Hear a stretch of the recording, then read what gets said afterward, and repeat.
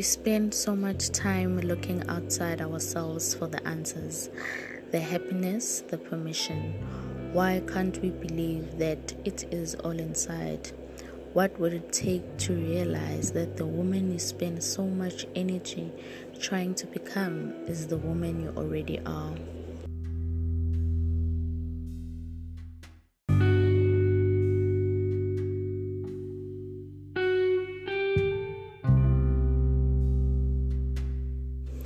Hello, everybody, and welcome to another episode of Conversations with Women.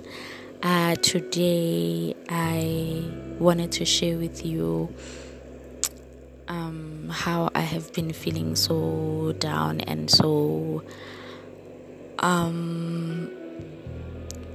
let down and worried because of I haven't been able to do the things that I love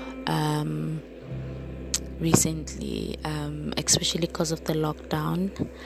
But some of them I couldn't be able to do them even before the lockdown for many reasons, and I've been feeling so discouraged that I haven't done those things, and it's things that I love, and they're just obstacles, in my way, not being able to do them. But I realize how I needed to go back to my why, ask myself why I started the work that I do, especially the work with women empowerment. And I become so encouraged because the intro is a quote that I came across while I was coming out of a toxic relationship at the time. And at the time, I was seeking validation from this relationship, It's a relationship where I had a child with this partner, and I wanted so much that this partner might recognize the woman that I am. So when I came across that quote, it gave me the strength to leave that relationship and be able to establish myself and establish a life from the inside out. I had to go within myself and find out what I needed to do.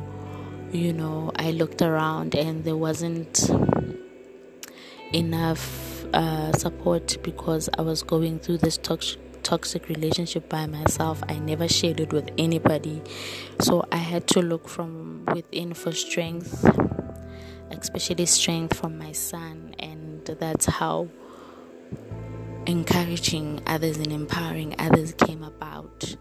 So every work that I've done or that I'm doing stems from there.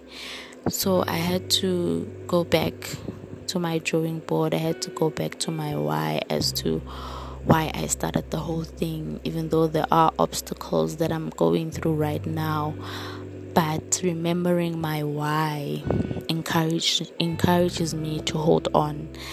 And today I wanted to share that with you. If maybe you are feeling a certain way, you're feeling negative, you're feeling less ambition, less drive, less zeal, I encourage you today to go back to your why, go back to your drawing board, and know that grace is sufficient for you to be able to go back to those things, and I've been asking myself that even if I am able to go back to these things, will the drive be the same? Will the zeal be the same? Because now there are certain things that have discouraged me, So I came across this quote a few days ago, and I was reminded that remember why you started, and look inside yourself for the things that you want.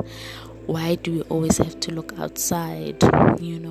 Because outside things disappoint us, but when you look from within, you really find strength, and it's easy for you to live from the inside out instead of the outside in.